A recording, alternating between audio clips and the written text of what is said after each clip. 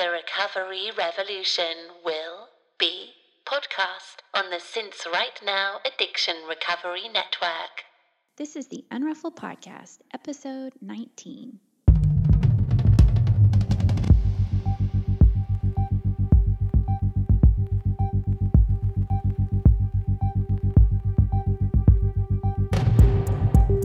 This is a podcast about recovery through creativity. We live an intentional life. We thrive. I am Sondra Primo. And I'm Tammi Salas. And we are the Unruffled.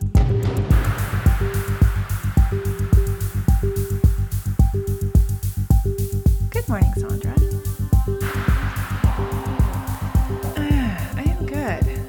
I woke up to a very quiet house, and I had company for the last 10 days. And so it's a stark difference. It's totally different. There's not male bodies flung all around my small 2-bedroom, 1-bath, 900 square foot house. Yeah, we made it work. But yeah, I woke up early and just was like, I'm just such a creature of habit in the morning. So it's a nice start to the day. How are you doing? I'm good. My house was also quiet this morning, so quiet that I slept until 8:30, which is crazy. But in my defense, it was raining. B, my daughter left for sleepaway camp for a week. She left yesterday. So, and my husband was already at work. So, and my son can, sleep like a champ. He's a teenager. Mm-hmm. So I also woke up to a very quiet house. Well, slept in a very quiet house. It was raining. I mean, what can I say? But I haven't been sleeping well the last week. I've had a lot of anxiety, I guess. And it's been waking me up a lot. I had my last sewing camp last week, and so there was a lot of that, probably in making sure I was prepared every day. And if I have to hit the ground running early in the morning, sometimes I won't, I'll toss and turn. And then we're taking a big trip next week. Let's talk about that. Yeah, we're taking a big trip next week. And then my daughter's going, went away, like I said, for her very first sleepaway camp. So I've had a lot of anxiety. So anyway, I slept until 8:30, and wow, I needed it. I feel good. I feel real good. Good. Well, sleep is one of your tools. Like we all need it, right? And I but you're forget big time. how, I do not take it for granted, but the last few days, it's like my brain's not working very well. I'm forgetful. And then last night, because she had left, and man, I just wanted to. So sometimes I describe it like there's an itch. I feel an itch that you can't figure out where to scratch it, that feeling. Mm-hmm. And I used to take care of that feeling with alcohol, and I was having that feeling a lot yesterday. And not that I wanted to drink, but I certainly wanted to change the way I felt, and I couldn't get comfortable. And I let myself be sad. I tried to be still in certain pockets of the day. I tried all the things until finally I just said, screw it. I need to just sit my butt down on the couch and watch a Netflix movie and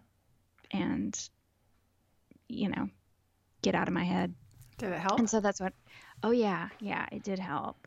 I watched the movie Lion. It's so good. It's on Netflix. It's Lion. I'm gonna write that down. Yeah. Oof. It's really good. It's actually about being a mom, and which I really didn't. I kind of had heard about the movie, sort of the storyline, but it's about being a mom, and it's really good, and it did the trick. And then I just slept. I slept excellent, but I had drinking dreams this morning. So Holy cow, Sondra. I know. Okay. I did. You've got a lot going on there. They weren't, I didn't wake up in a fit. They weren't anxiety producing. They were just like, oh, I'm a drinker now. I drink now. And yeah. I'm shaking my head no right now. I know. Because I know those can be unsettling though. Right. But it makes sense, because I'm telling you, all day yesterday, I was just feeling this, where's that itch? Where is it? I can't reach it. I can't scratch it. And, nothing worked until I just watched a movie and got out of my head. Anyway. Did you, I'm curious. So when this happens, because, this happens to me, I think it happens to a lot of people in recovery, I would imagine. I don't remember the toolbox right off the bat. I kind of start, like scrambling, trying to do things like you're doing it automatically, out of intuition a little bit, like you're trying. And then after like 2 or 3 attempts at something, I'll go, oh, toolbox, go get essential oils, go take a scalding hot shower, I'll kick into it. But it takes me a little bit of a curve, which is I think when a lot of the anxiety or the wonkiness is happening, right? Do you get it right off the bat? Or do you access those things right off the bat?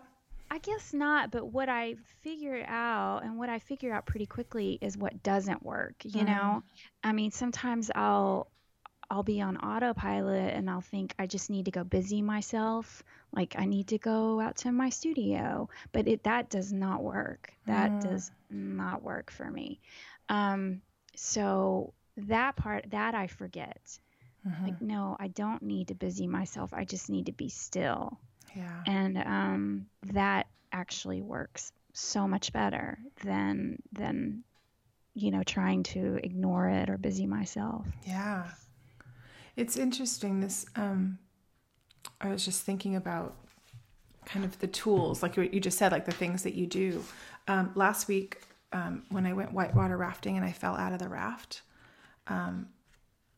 there were a certain set of things that I had to do that reminded me of what I do in recovery. When they told you like, don't panic, right? And then kind of accept the situation. And then you have to kind of surrender to it and let go.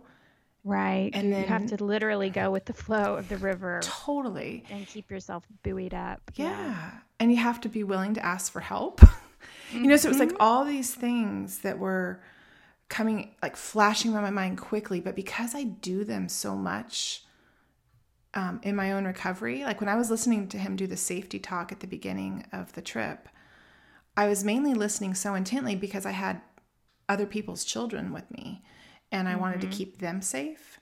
So I was like listening more than I probably would have listened to a safety talk. I know that sounds bad, but I'm like, don't tell me what to do, even if it's going to save me. I just still have that mentality, but I was listening so intently and they said, if you panic, we may not be able to rescue you right away because you'll put everybody else in jeopardy.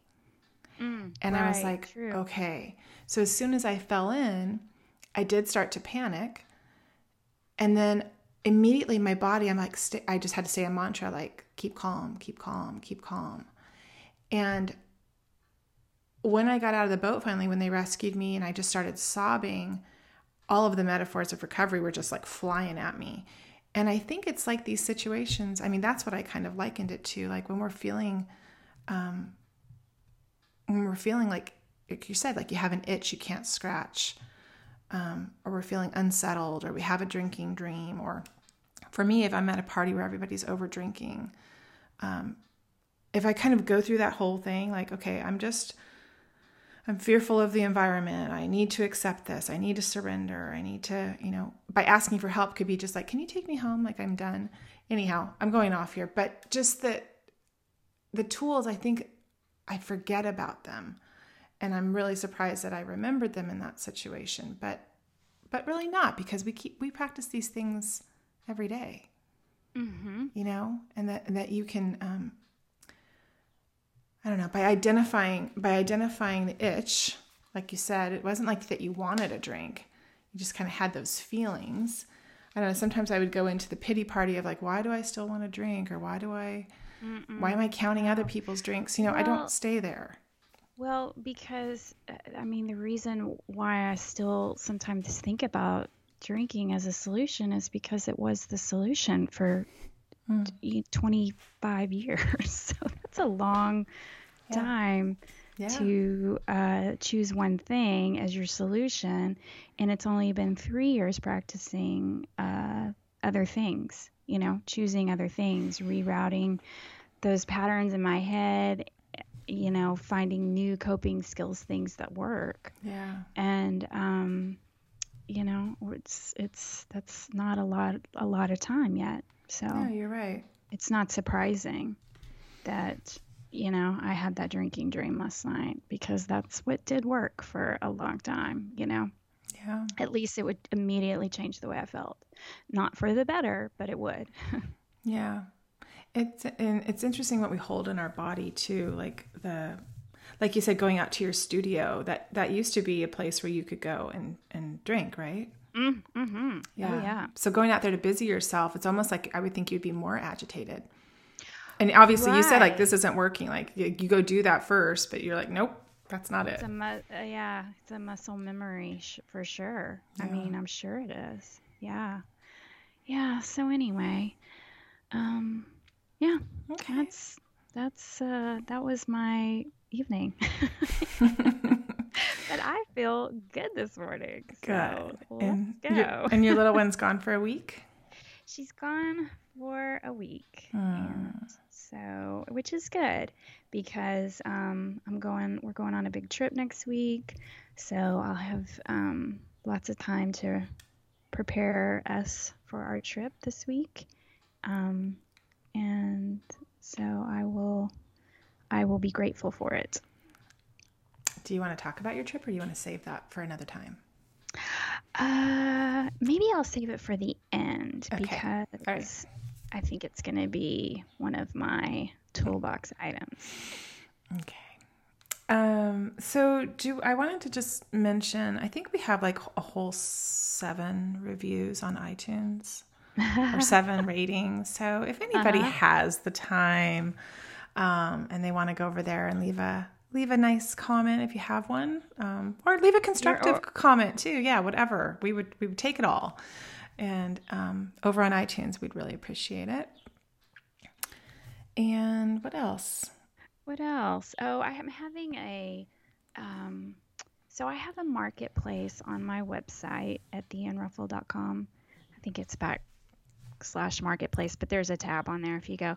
And I'm putting some of my clothing items on sale. And the reason why I mention this, I'm not trying to hustle per se, but it takes a lot of time to put this podcast together. We don't have a Patreon at this moment. We don't have sponsors. We just make it all work. There's some expense, especially if time equals expense. It does. So, but then I am a creative as my job as well. So anyway, I'm not saying that by buying something from my marketplace, you're helping produce this podcast, but in a sense you are, and I'm having a big sale right now. And I'm just trying to, it's kind of end of the summer sale, just trying to whittle things down. And I'm going to add some more things to it too that should still be up unless they're bought between now and when this podcast airs. But anyway, yeah, if you want to support this podcast, go over and buy something. And support you as a working artist. And support me as a working artist. See, that's the part I have a hard time saying, but it's true. No, it's absolutely true. And I hope we can talk about this on a future episode, because you have inspired me. I got the book from Jen, is it Sincero? Sincero. Thank you. Mm-hmm. How to be a badass at making money. And that's on my nightstand, because you had recommended that and a few other people had recommended that. And I also think I added some new paintings to my marketplace too on my website, inspired by you, at tammysolace.com. And same thing, there's a tab for the marketplace. But a friend had asked me, they're like, I can't believe you're selling your paintings. Don't you want to keep them? And I'm like, No. I really, No. I mean, I love them while I'm making them. They serve a purpose. They help me work through feelings, emotions, all of it. But I know that if I don't sell that work, I'm not going to make any more. Yeah. Well, and it just, there's something about the validation as an artist too, um, and feeling worthy, that you that you deserve the money that you make for the hard work and the creative work that you put into the piece. I recently answered a little questionnaire about how much time I work in a week. And I have a hard time quantifying that. So I didn't think about the podcast, and I didn't think about my lists or engaging on social media or painting or my school, and none of it. It was like, oh, I don't really work.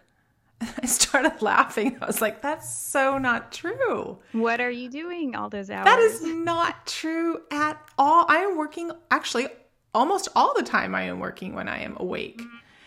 And, and caring for my home and my family and all of that, that is work, So I was thinking, why do I, but, just to talk about creative work, I was like, I spend a great amount of time over these last 4 years, actually, since 2014, cultivating these practices. And now they're like culminating to where I can put it together and feel confident enough to sell it on my website. So it may look like I just started doing that, but actually no, it's been a practice for it's a long time coming.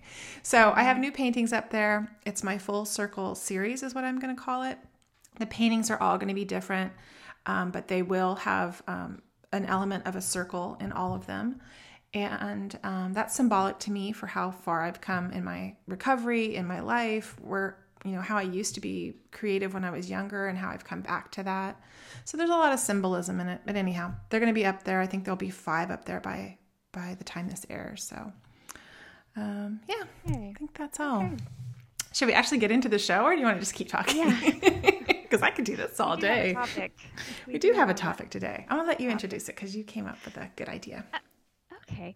Well, today we're going to talk about friendships, what they looked like before we quit drinking, and how they have changed.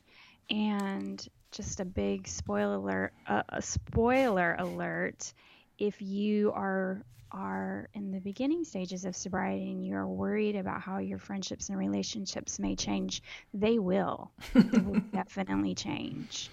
It doesn't always have to be a negative thing, though, either. But they will definitely change. Yeah. Yeah. So to be quite honest, I was a little nervous to talk about this topic. Because I think I've put some of these things on a shelf a little bit. I've not examined, people I was friends with before that were really, really close friends, and they're not so much now. That's something I need to examine and think about a little bit more. But I'm going to work really hard during this episode, to focus on my part in the friendship and not to call anyone out, of course, or take their inventory, as you reminded me, and really try to just stay on my side of the street with this conversation. Yeah, which, I mean, last summer I read 2 books about friendship, and one was Let's Take the Long Way Home by Gail Caldwell, and another book I read about another well-known book about friendship, Truth and Beauty, by Ann Patchett. And they're both such good books about friendship.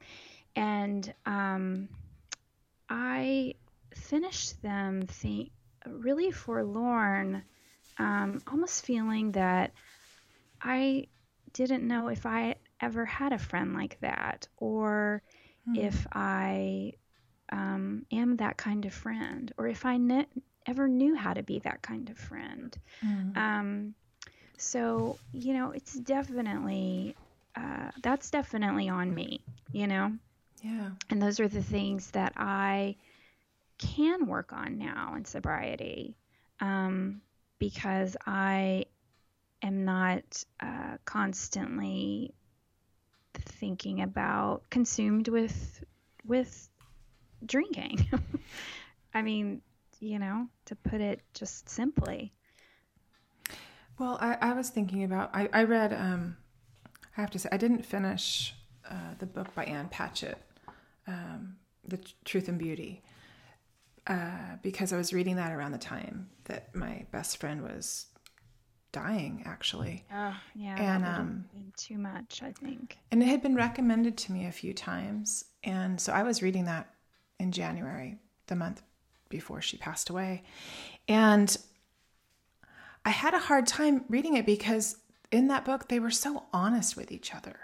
Oh yeah. I mean, I loved it so much. I mean, I could visualize I could visualize where they lived in Ohio. I could visualize when they were going to the writing workshops but their letters to one another and how honest they were. And it made me think, like, have I been honest with my friend of 28 years in that way? I think that's what I was talking. Yeah, I think that's what I was referring to. It's like, Yeah. I don't know if I've ever been that kind of a friend or had a friendship like that.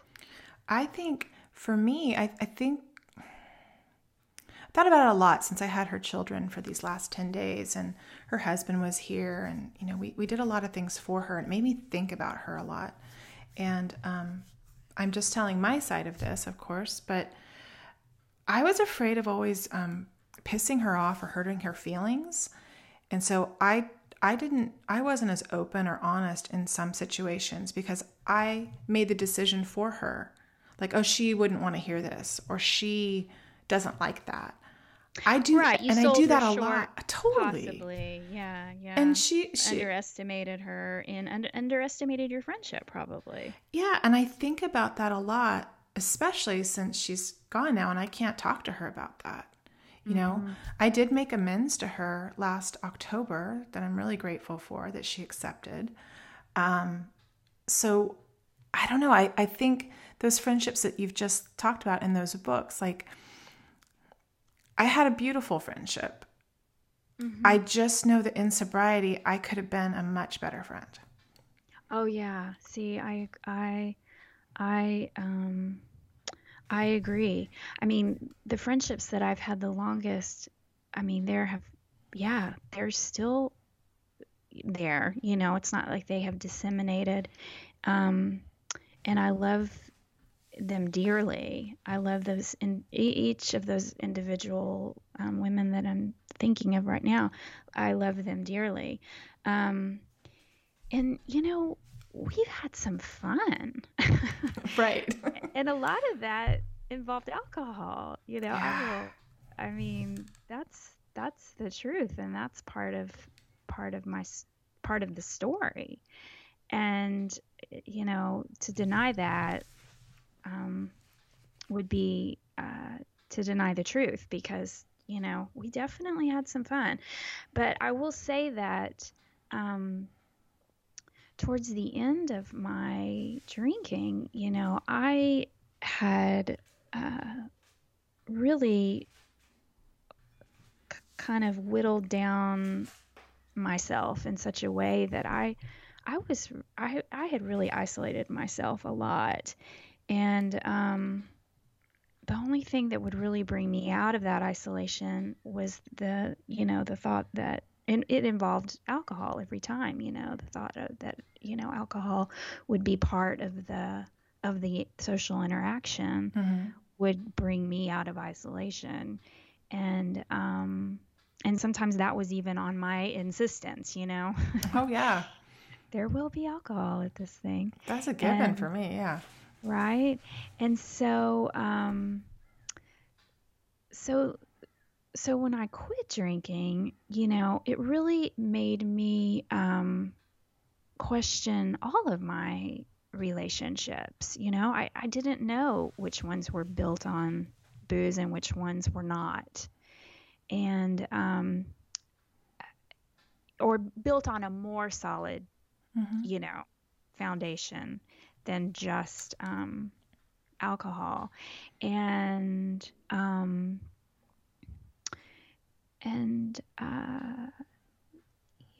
I know that they all didn't just right on the surface either, but, I'm still figuring out how deep some of those relationships went, Yeah, I think It's sort of still an uncovering. Yeah, and it will continue. I mean, yeah, it'll continue. I was going to talk a little bit about what it was like, when I was drinking too, because I thought all the friends I could ever need. And like you said, a lot of those were me. I was kind of like an instigator. Like I never showed up anywhere without wine, especially after we bought our wine bar. That was like my job, was to always have a wine carrier in my car. My job was to always, people would say, oh, you always show up with the best wines and you're so fun. Oh my gosh, I can't believe you brought this.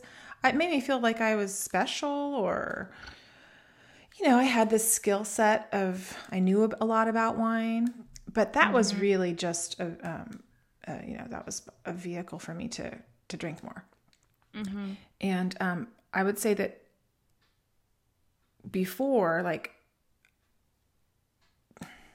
that was I'm just thinking of a few certain cases, but that was the background of our friendship.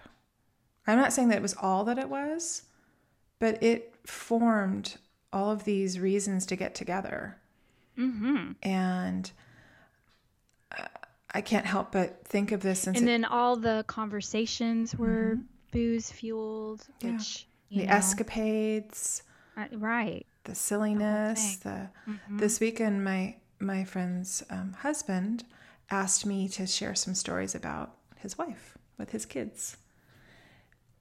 And it was really hard for me to not think about, a lot of the stories I had that came up instantly were all drinking stories. Oh, sure. And I didn't really want to share those with the kids. So I started sharing them without sharing that part, because they don't need to know that, right? But then other parties in the room were sharing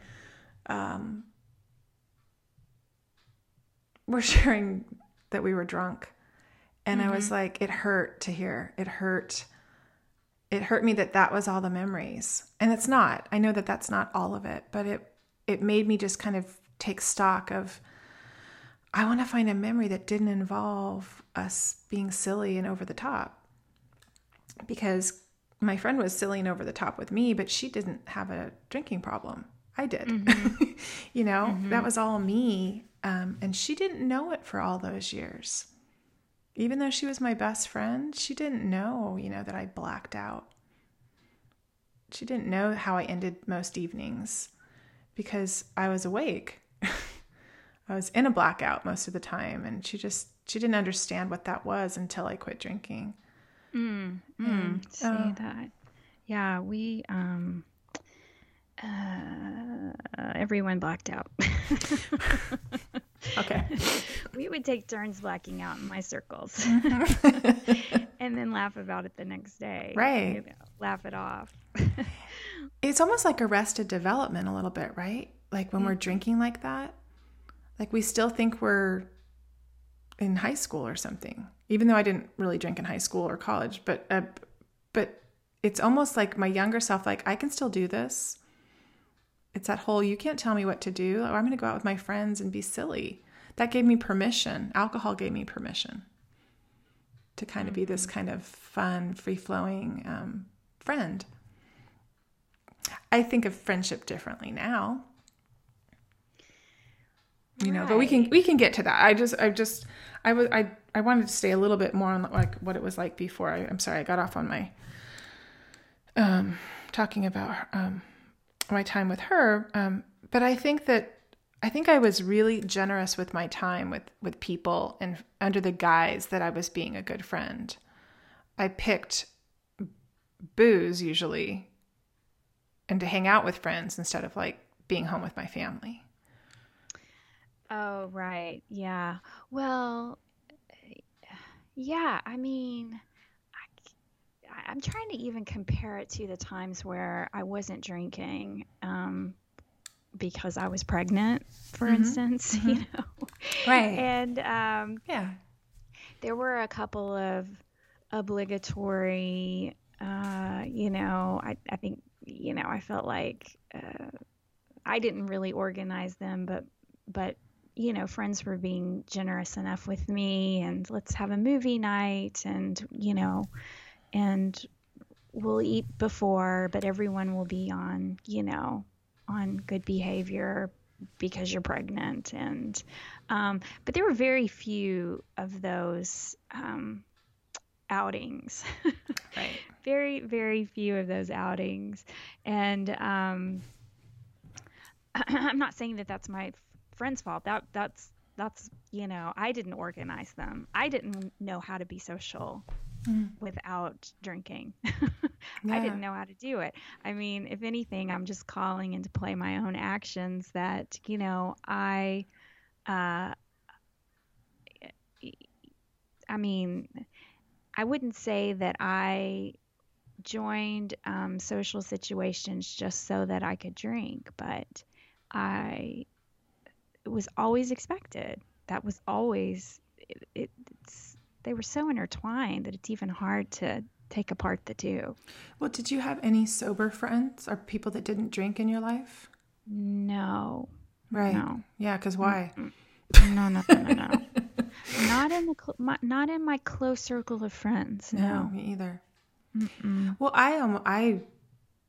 it would never even occur to me. I didn't give it much thought back then because I was drinking. But when I look back, I was like, if I did have a friend that didn't drink, I don't know that I stayed connected. Oh no. That was, No. who does that? That's boring. I don't want to hang out with them. Well, I just didn't know how. I didn't Mm-hmm. like I honestly it was so enmeshed that I wouldn't even know what to do with that kind of friend. Yeah. Well, when I owned the wine shop, I mean, my customers, there's a really blurry line between being a customer and being a friend. And I thought everyone was my friend, right? Every one of my customers, not everyone, a lot of my customers became my friends. And I socialized a ton, and I entertained, and I had people over, and I created events, and I did all of this not solely, but driven mostly by the idea that we would be drinking. And when I sold my wine shop in 2008, I very quickly realized that some of those people were not my true friends. They were my customers, and I just Right. happened to be the person who was serving them. Mm-hmm. But everyone in my life, and in my son's life, and in our family's life, drank. Mm-hmm. There was no one that didn't drink. And so that has been that was really hard once I stopped drinking.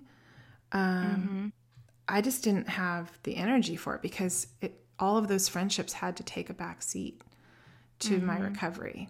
And I know a few of them have really felt that. And I have yet to really address that, I have to say. We are recalibrating our friendships, and a few of these friends have reached out and said, when you're ready, you know, we don't have to drink. We can go for tea or lunch or a walk or shopping. Like, they're waiting for me, I feel like. But I feel like I've changed so much that I'm not sure.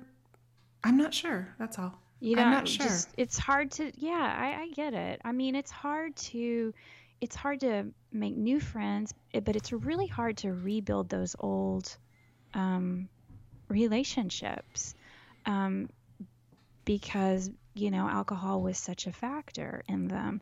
It's hard to know. I mean, first of all, you feel very vulnerable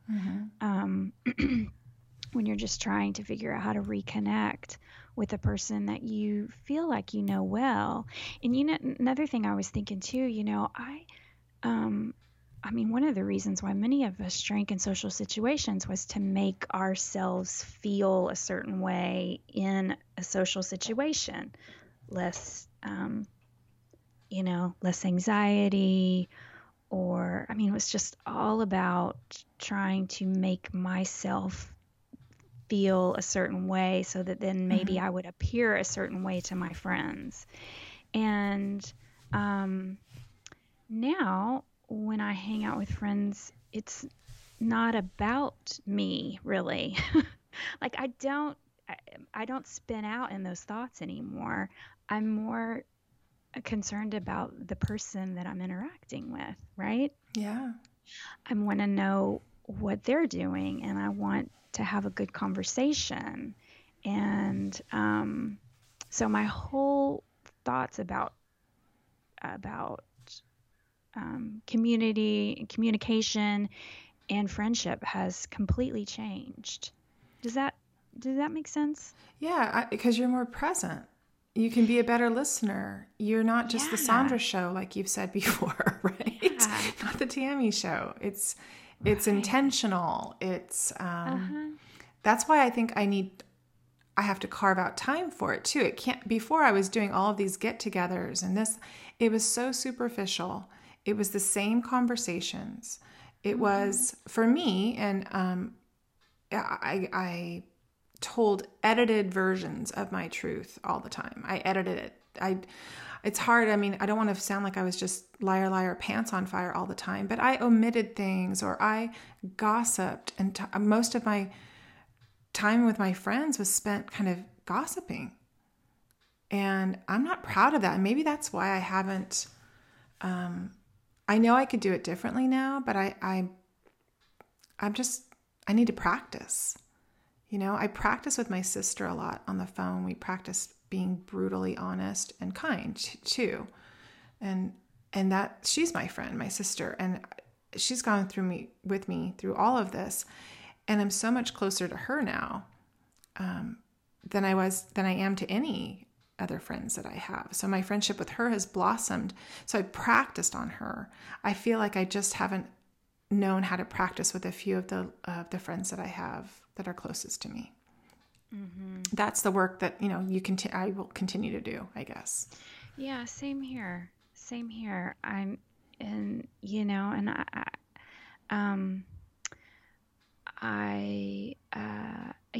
There's some, exactly. I mean, there's some friends that I have been more honest with than others too. And it's really hard. It's hard. It's hard. Well, it's really hard. It's really hard because we have to take care of ourselves too, mm-hmm. right? And without sound like we have to be selfish a little bit, especially in the beginning. You know, we have to take care of ourselves. We have to take care of our recovery. Yeah. In the beginning, and then continue that. And so that means, you know, that there's some boundaries that you put into place, or some rules that you make about, you know, when you answer the phone, or what type of engagements that you'll go to, and which ones that you'll say no to. I have a hard time being around people that are drunk now, though, and that includes friends. That's not just strangers. It's mostly that's hard. Right. Or not just drunk. Right. Maybe that's too extreme, but just if they're drinking or looping, or you see everything's getting elevated, I want to tag out because I can't handle that for me. And really, at that point, they're drunk. They're not going to register that you've left the party, you know? Not. Right. I mean, they're in a totally different place. I have to say, I was super judgy. In early sobriety, like, oh my gosh, I had on my judge pants like all the time. Like I wore them every day because I had to protect myself. It's what it felt like. I see it differently now. I've done a lot of writing around judgment for my sponsor, but it was real easy to look at everyone else and say like, well, I used to be like that. Mm-hmm. I used to be able to have, whether it was any extreme, you know, from just casually drinking to heavy drinking. Like I used to come here and sit and sip and gosh, look how fun that looks. And then I can see the other extreme of the end of the night and the looping and you know how that people's eyes just glaze over? Oh, yeah. To watch that happen now with friends, like someone can walk in and just be glowing and beautiful at the beginning of the evening, and to kind of see where that ends at the end of the evening. I can see that now, and I feel like I'm judging when I'm observing. And that's really not about them. That is all about me. Because, right, it's all about me. It reminds me of how I used to be. And I was like, is that what happened to me? Is that what I would do? I kind of go into that place. So I think when I don't hang out with friends, it's not because of them. It's just because they remind me sometimes of me. Mm-hmm. And in a way that I don't feel comfortable accessing sometimes. Mm-hmm. So consequently, I mean, I've not been invited to many things in the last 2.5 years. People tried in the beginning, but it was so hard for me. And I think I was so awkward at receiving. And I think I just don't get invitations anymore. Mm-hmm. And at first it hurt my feelings. But then really, if I was being really honest, I don't want to go. Yeah, no. I didn't want to go. Yeah. You just kind of want to be invited to the party, right? Yeah. True. Yes, that's true. But, and then sometimes I think that my friends don't invite me to protect me because they love me and they understand the path I'm on, That's how I feel now. So right? I totally get it. I mean, it's, they know I don't want to go. Right. And so. Yeah, they're being kind. They are being kind. Yeah. Same here.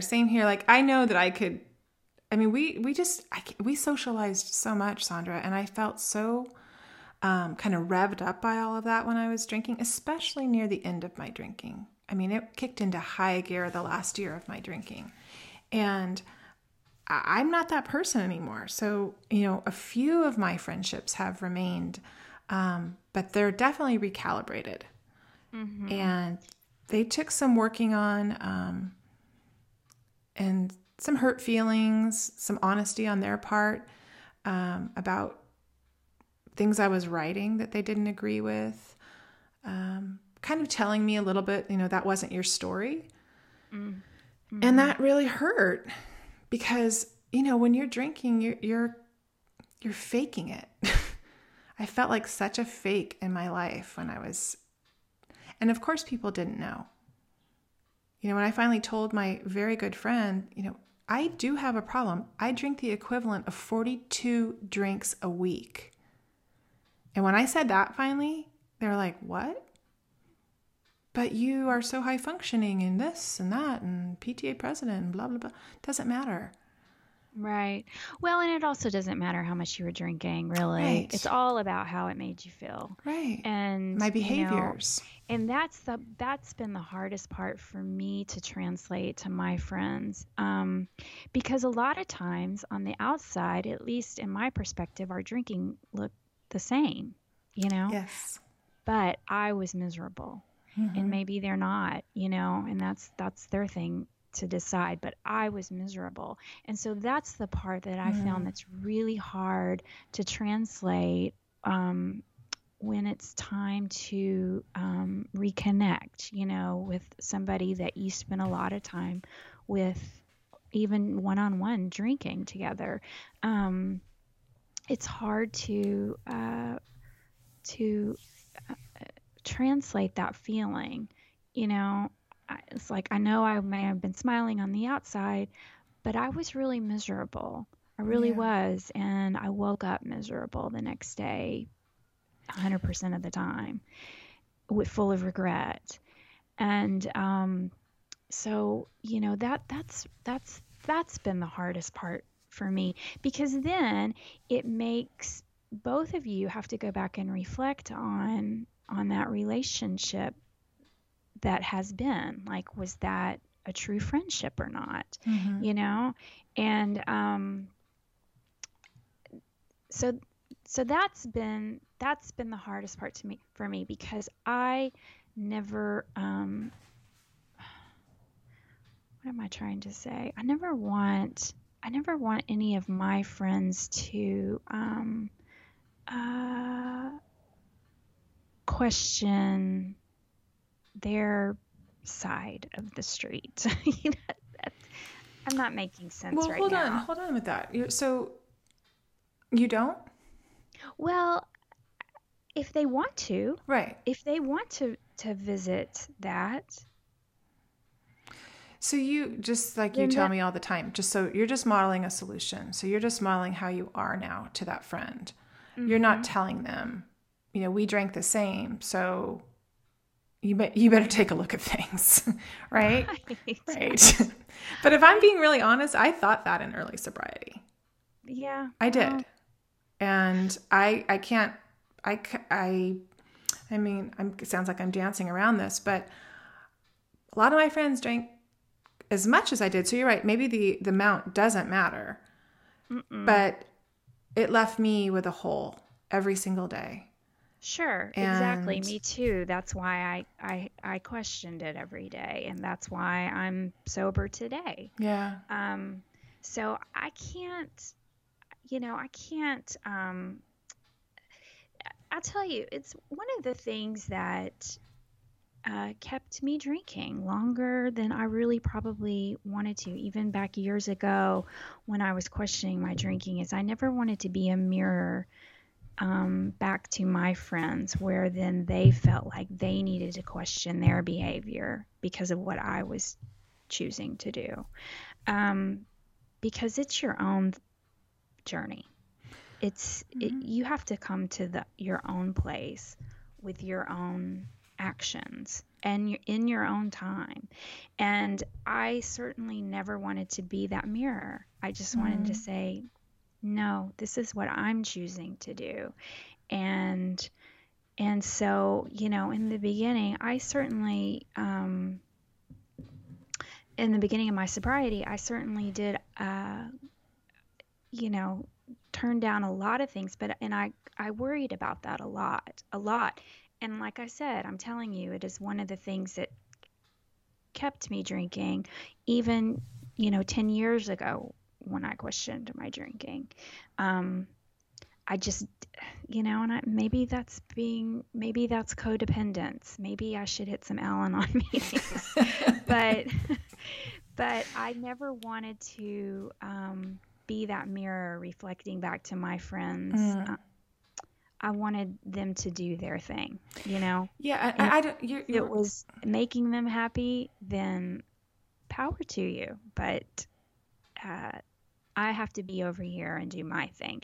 And so it certainly has, just that part right there has put a wedge in between me and the friends I've had for years. Well, that's the trick. So like, we got to just take care of us, right? You're trying to get sober, live your life. You're not telling, you're not preaching, you're not, what do they say in the rooms? Attraction, not promotion. So I get that, but there's also,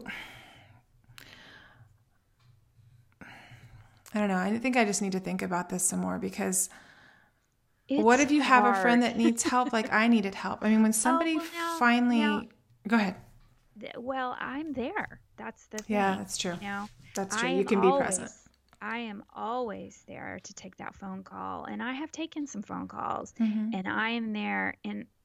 But what I try to do again is tell my story, how I felt, how drinking always made me feel. And if, I presented one thing, it certainly wasn't, it was misunderstood. It was certainly not how I felt inside. Okay, I like that, Sondra, because that is, like I said, so I have to say, for the first 7 months of my sobriety, I just hiked with a friend and did changed my diet a little bit and removed alcohol and did not get any outside help, in terms of meetings or any kind of recovery modality.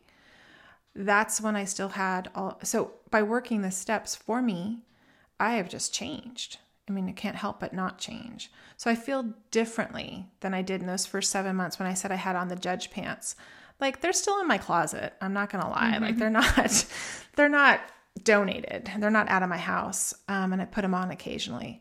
But I do really try to focus on just my recovery. So much so that I think that's why I don't have as many friendships in my life, because I don't have room for them right now at this phase of my life, at this phase of, I'm going to sound like a meeting right now, if this phase of my development, right? So I just don't have it.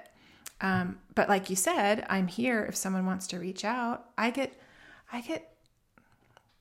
so many people private messaging me on Facebook. I get many from my local area that reach out to me that I never thought would, I'm surprised by, I don't know why I am, because I shouldn't be, because they're just people, we're all humans, right? But to know that someone else struggles is kind of this really beautiful gift that they're giving you, because they're being really honest, and that's got to be really hard. But someone reached out to me and suggested a 12-step meeting. I have not done that with anyone. And I'm so grateful for the person that did. I mean, I guess in general ways in online forums, you can tell your story and that you're kind of suggesting this is what worked for me. But I haven't been bold enough to go out of my way and contact someone and say, hey, have you checked out a 12-step meeting? I haven't done that in my circle of friends or people in my life. I don't know that I'm ready to do that. I think I might need a little bit more finesse. I'm still working out. I don't have the finesse in that department yet. Yeah, no, I can't say that that's something that I have done either. But then again, like I said before, my,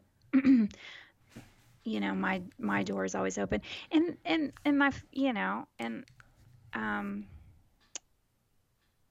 I certainly will give advice if I'm asked. Trust me. You're not Saint Sondra? Believe me, I will. But then, going back to what you said about underestimating our friends, I think I do that too. I think I underestimate them. I kind of think, oh, they don't want to go have coffee with me. They want to, they'd rather go to a bar. And I'm probably selling them short, way short. And that's on me. I'm certain that I've underestimated many of them. So I take any and all blame, or, I definitely take you own it, all responsibility for the kind of friendships that I currently have.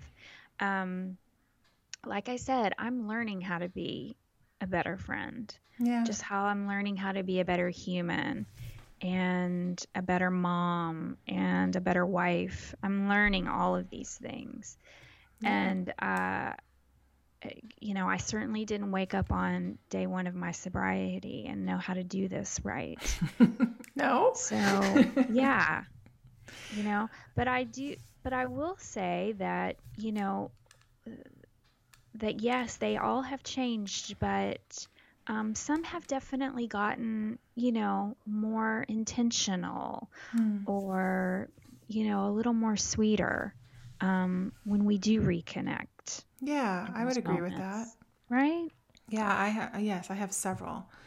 So this year has just been exceptionally hard for me in the friendship department from losing my friend. And then when I came back from her memorial and we started doing this podcast, I found such comfort in your friendship and that we could kind of, and that's kind of what I wanted to talk about just a little bit here about the friends we've made online and that the support groups, new friends. I never thought, if you would have told me at my age, you would have, you'd be communicating with, 500 women in an online group that talks about recovery and sobriety. And no, No, thank you. I don't have Yeah, time for that. well, and yeah, if somebody would have told me, yeah, you're going to have a pack of brand new friends Right. that you have things in common with and that you're all working towards some kind of greater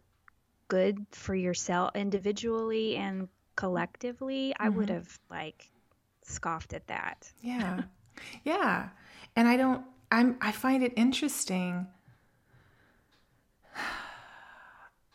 in terms of a growth perspective, just that I have the capacity for that now. And I do because I've made room. I've removed, some of my behaviors. While some of them are still there, a lot of them have gone. And I have this empty space in me that has room for new relationships. And I wanted to share, like, I think it's opened me up to, new relationships, but also new ways to form friendships. So I stay after the meetings, the 12-step meetings I go to, and talk for 10 or 15 minutes with people. What I like about recovery and people that I meet in recovery, almost zero small talk. You get to the crux of things. And I don't know if this happens for you at your meetings, but there's no hurt feelings when you're like, I got to go. I don't have time today. Or, oh yeah, no. Or I just walk out, put my chair away and leave and don't say a word to anybody. I love how there's no, I don't know. Expectations. There's not, yeah. There's not as many expectations. That's like a revelation to me, to teach me. Like that I had expectations for people, or why didn't they wait, or they left without saying goodbye. And there's all this talk in your brain, right? No, you just show up with what you got that day. If you're not in the mood to talk to anybody, you leave. If you're in the mood to stay and clean up and talk in the parking lot for 15 minutes or go get coffee after, great. But if somebody asks me to go to coffee and I either don't feel like it or I don't have time, I can just tell them that. Now, if I can tell they're struggling and they need me, I might quickly reorder my day and shuffle it around and try to be of service. But I like that I can say the truth no matter what to people in recovery. And I've never quite communicated like that in my life. And this is that's my teacher. The friendships in recovery, it's not that they're better or, than my old friendships. It's not that there's no contest, right? Like that's not the point. It's just that I can get cut to the chase and talk about a topic that affects me every single day in a way that I can't talk about that with all my other friends. They would get so tired of it. They don't want to hear. Like my good friend that hiked with me for 7 months, that poor woman, she heard it all and she was amazing with me. But at some point I need to talk about that with some strangers in a room, and I don't have to talk about it with my husband or my friends. I can talk about it there and leave it there so that I can kind of move on. And that's what's been really surprising to me, that strangers have become friends very quickly, very quickly. And a connection is formed. And then the people that I want to meet in real life from that, like you, we took it to the next level, Sondra.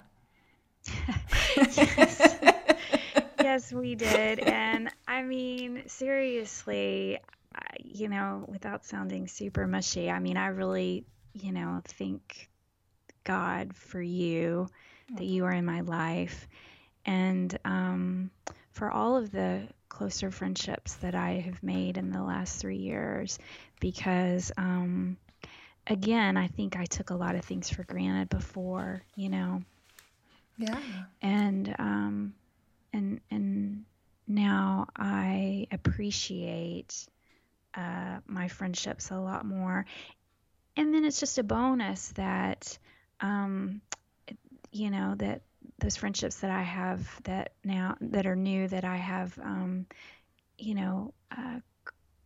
creative commonalities with, or, we can talk about projects and dreams and those kind of things that are individual and outside of the relationship. Those are my dream friendships. Yeah. And all the while always being able to cut to the chase and really feeling like you know somebody.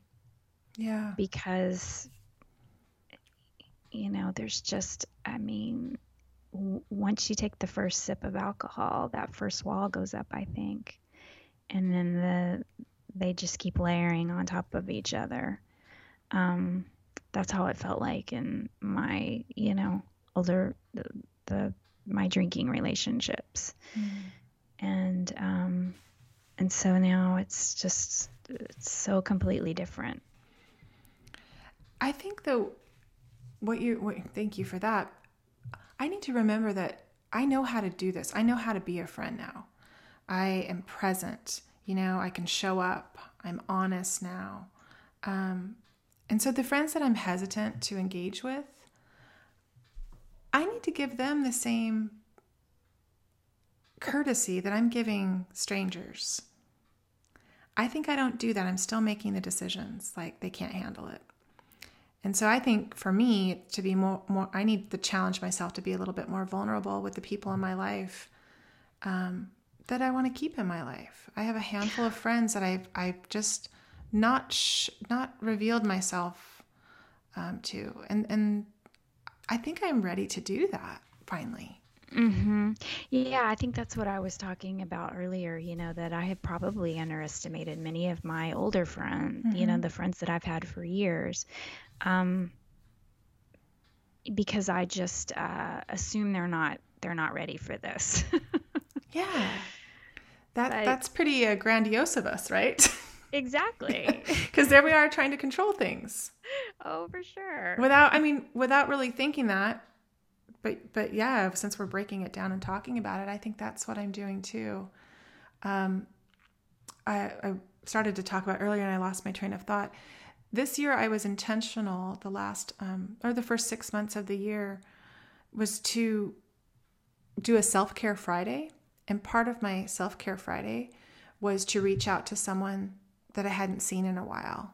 Either that was somebody in recovery or just one of my quote unquote regular friendships, and to have lunch or to shop or to go get a pedicure or to just go meet them and go thrifting. I made an effort every Friday to do that, or to go to a bookstore to meet for tea. I had a lot more tea dates this year than I've ever had. And it surprised me how many people were like, sure, yeah, let's go do that. Mm-hmm. And so I intentionally did that while Grady was in school. Friday was the day that I did things about like surrounding that. And I think that's when school gets back in, I'm going to try to do that again because I need to work on my friendships. I've been taking some of them for granted. And like with everything, it takes action, sitting around and hoping that it's going to change or be different is magical thinking. I'm really good at that. Me too. Oh, yes. Me too. Yes. So, yeah, it takes action. And so I think I'm with you. I'm going to resolve when school starts again to try to reach out to some of those friends whose relationships I miss. I miss them. And just try to be a better friend. And, and if it doesn't rekindle or whatever, then that's okay too. But at least I will know that I didn't just let it fizzle out, that I gave it some effort. Yeah, you can show up. You're Exactly. going to show up for it and then see what happens. I'm going to do the same. I've been missing a few very close friends of mine who have been nothing but kind, and they're just waiting. I know they're just waiting because they've said that too. And I have put them off. I'm not sure exactly why. I just haven't made room. It's hard to be vulnerable like that too, though. I think I said that earlier, but it really is. It's hard to be like, okay, this is me. I'm sober now, and it is not for everyone. Get ready, Buckle up. Sober Sondra in the house. Teetotaling Tammy. Okay, we got our new little nicknames. I like it. Mm-hmm. People will think that's real cute. There I go, telling them what they're Hard. thinking again. I got to stop Hard. this. It's like you come in, with your skin ripped off. Yeah. And it's really hard. Yeah. So, I think we can't discount that part. No, you're right. I have to feel safe. I don't think I've felt safe enough up until this point. And that's my stuff. It's all me. I haven't been safe enough to know that I'm going to be totally honest. It feels uncomfortable, some of these friendships, in terms of what I used to bring to it. And, Sure. And, to tell somebody, hey, I wasn't honest a lot of these times. I'm worried that they're going to think like, oh, great. Like, what did you lie to me about? Or what didn't you tell me? Right. What kind of foundation was this friendship even built on? Yeah. And I think that I just can't worry about that too much. I need to show up how I show up for friends in the recovery community that I talk with. Those new friendships, I hope. I mean, they're going to show me how to be friends again with maybe my older friends, the friends I've had. That's why, for longer. that's why building new things is just so important, because it teaches us how to take that out into real life. And in our existing life. And then it's up to us to take the action into practice, for sure. Sondra, all this work all the time. I know. All right. I just added to my list. My word for the year last year was work. This year it's dare.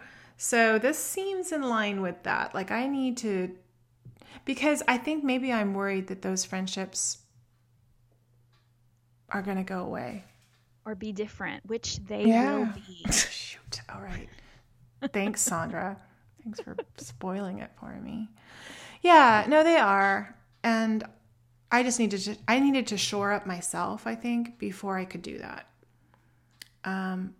Although I don't imagine. That's not how it was. I was going to say, I guess I could have done this in early sobriety and they would grow with me. No, I didn't know. You're just barely hanging on in early sobriety. I mean, I was crawling out of bed, putting on whatever was on the ground that had dog hair all over it, and grabbing my keys and going to a meeting, and just raw, like you said, like just so I wasn't ready to kind of be a good friend to anybody during that time.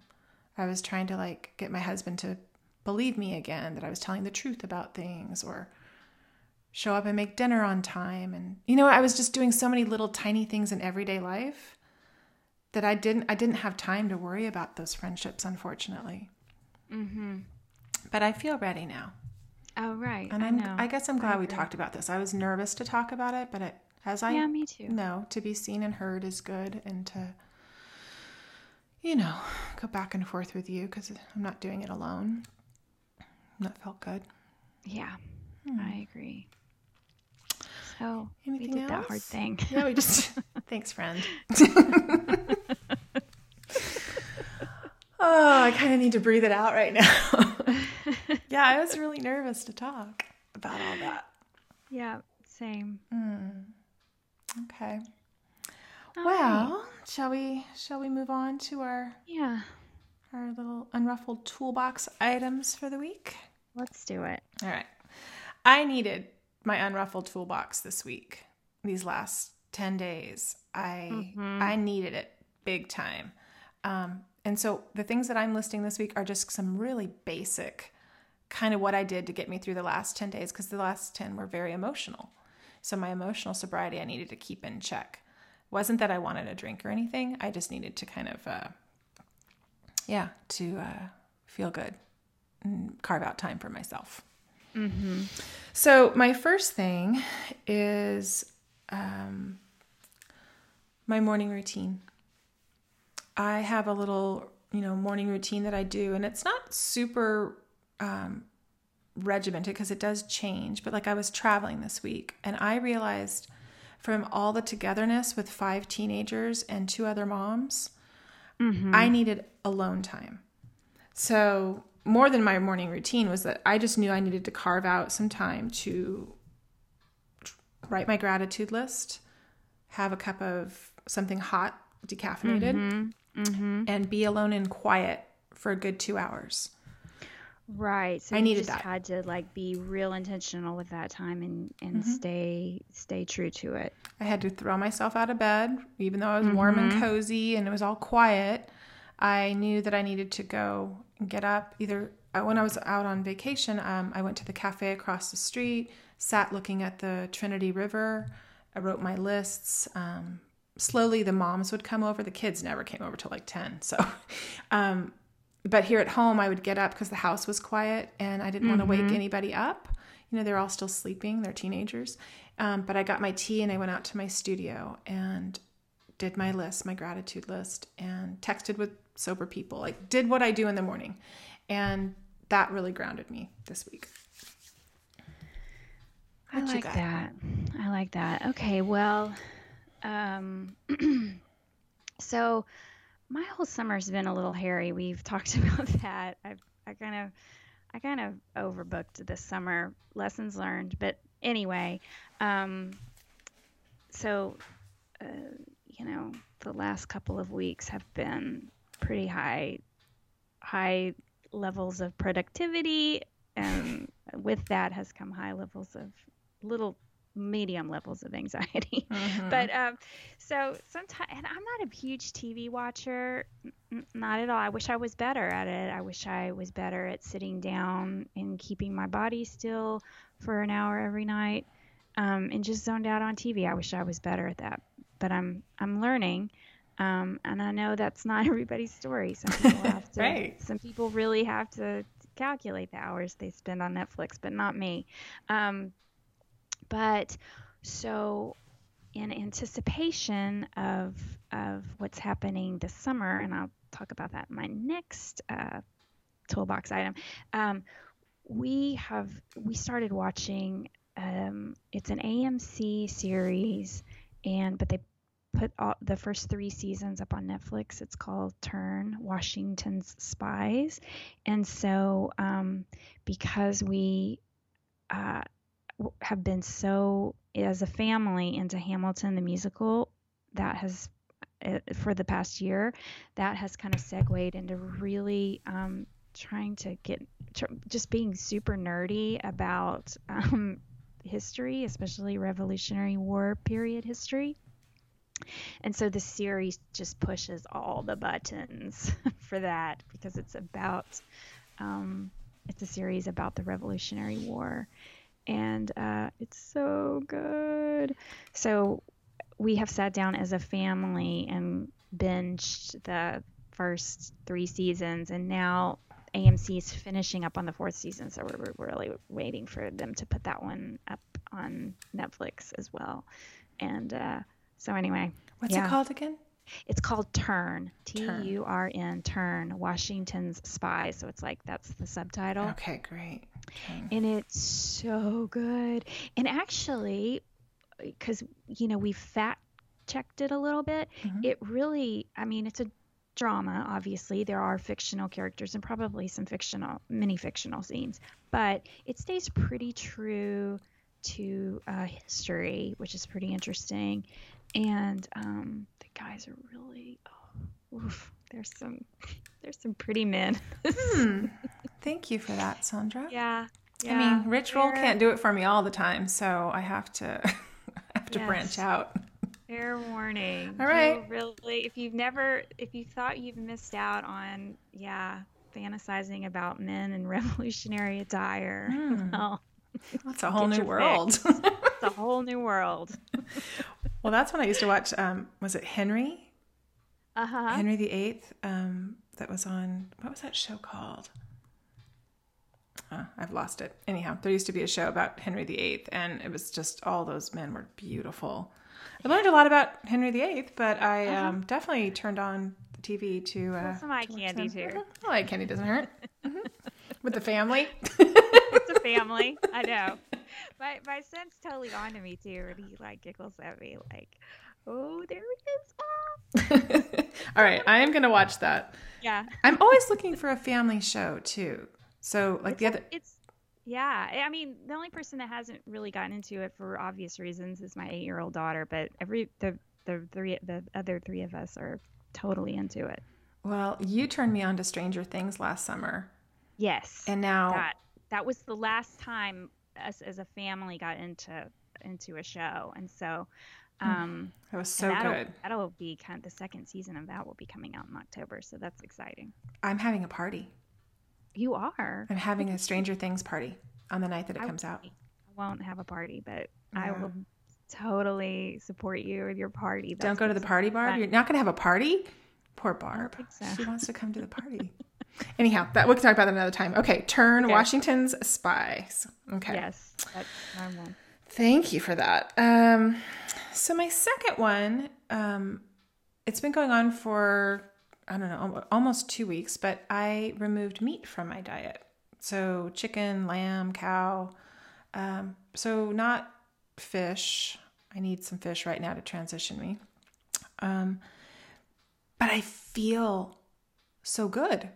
Mm-hmm. My skin feels so good. Yeah. And I know that you're doing a about gluten... it. I've done the same. And yeah, it's been, Don't you feel kind of like clean? Just yes. Body feels kind of clean. Yeah. Okay, Sondra, I'm talking to you right now as you're saying that, and I am watching a herd of cattle. They're running so fast. It must be feeding time. Okay, that's funny. Yeah. Cows run fast. I don't know if you know that.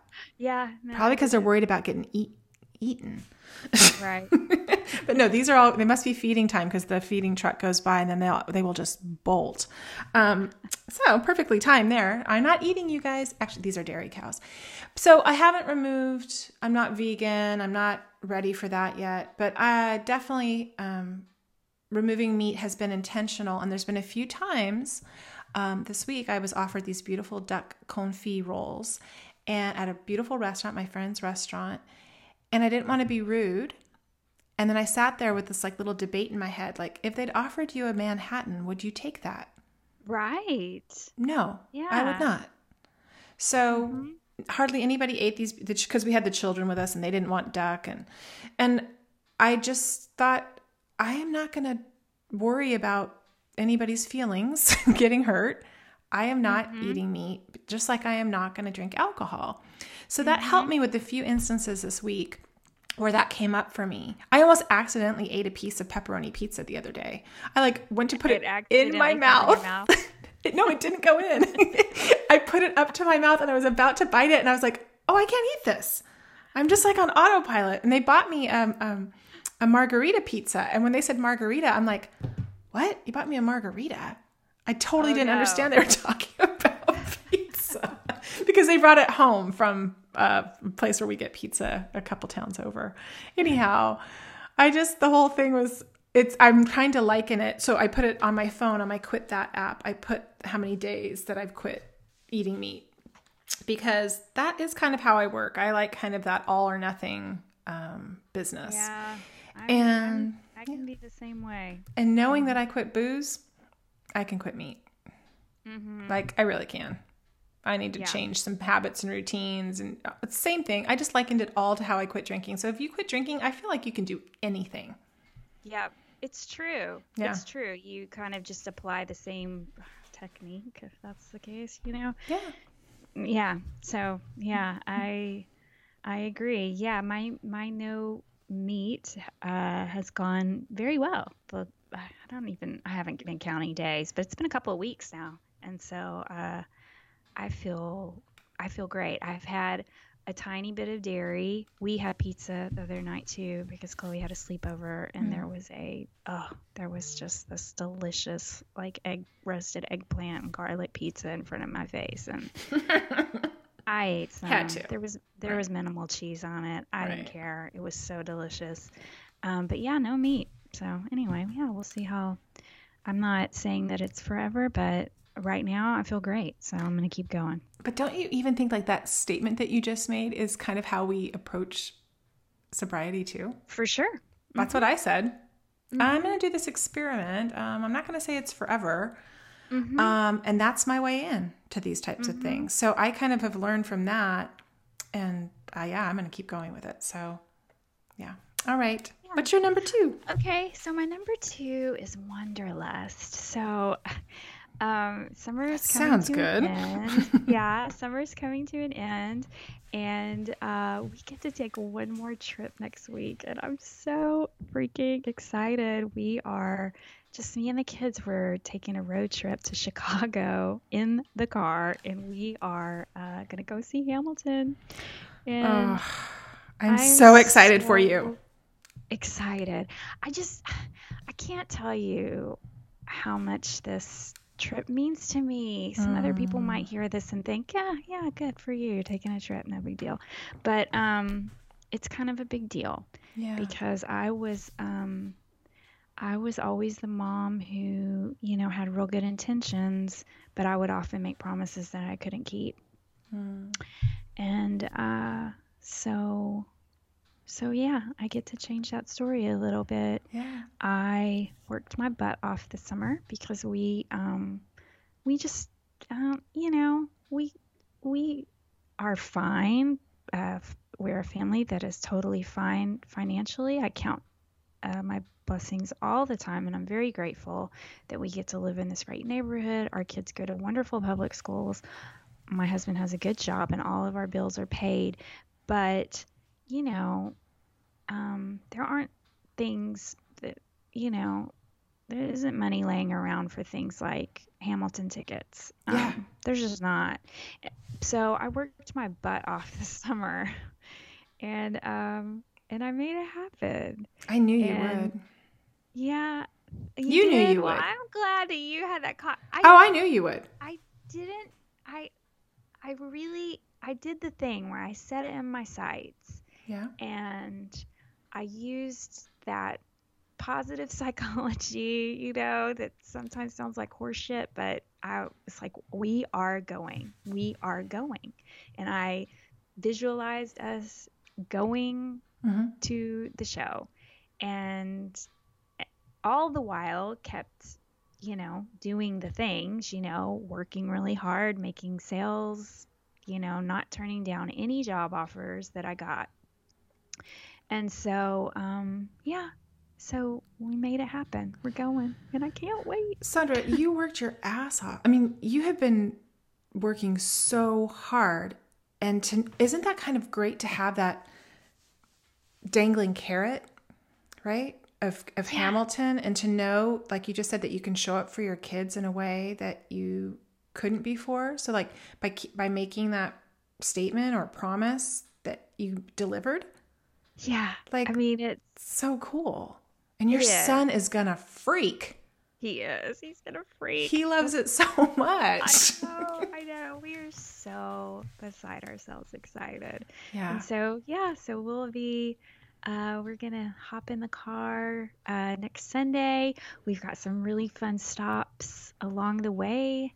And we're just making a big old road trip out of it. It's pretty much we're gonna drive there and drive back, but it's gonna be fun. And you're gonna listen to the Hamilton soundtrack the whole way. I'm certain. I love it. Certain we will. Oh, I'm so excited for you for this trip. And kind of your end of summer hurrah. Yeah, it is the end of summer hurrah. Yeah. Oh, that's a good one. And number 3 for me now. Oh, yeah, sorry. What did I put? Oh, yeah. For me to calm down this week and to stay not agitated and all of those things, I've been making a lot of art.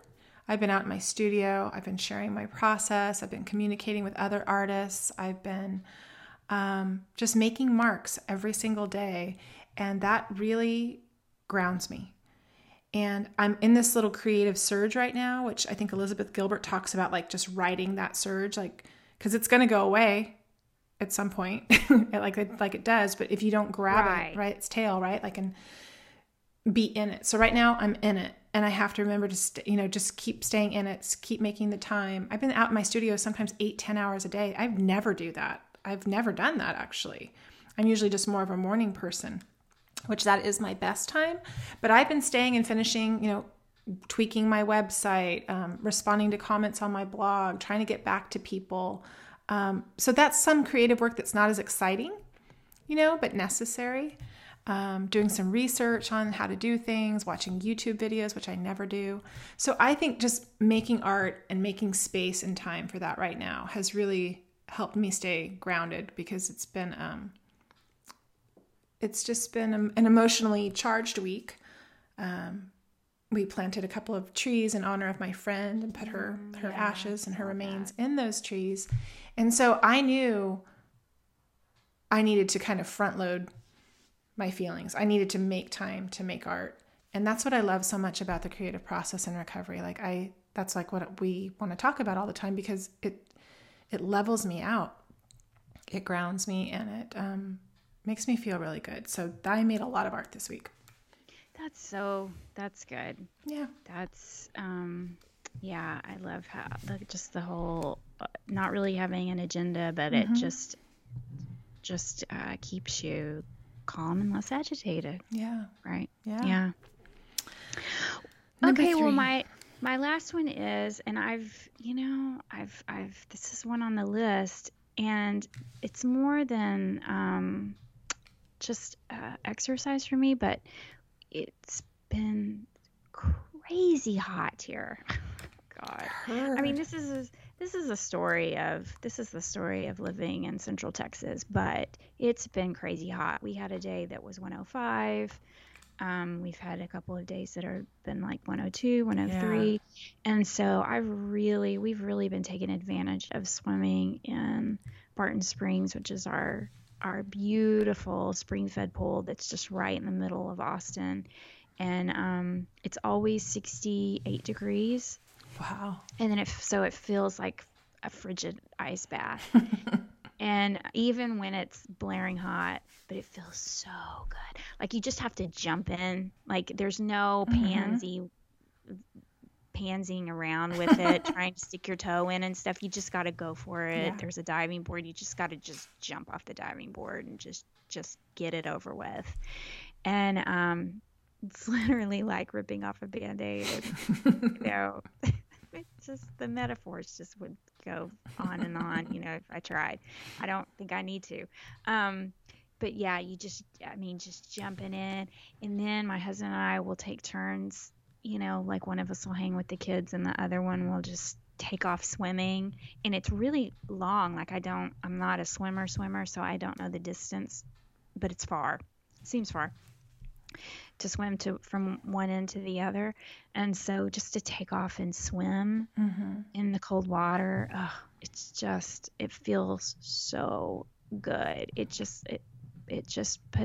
hits a reset button for me. Oh yeah.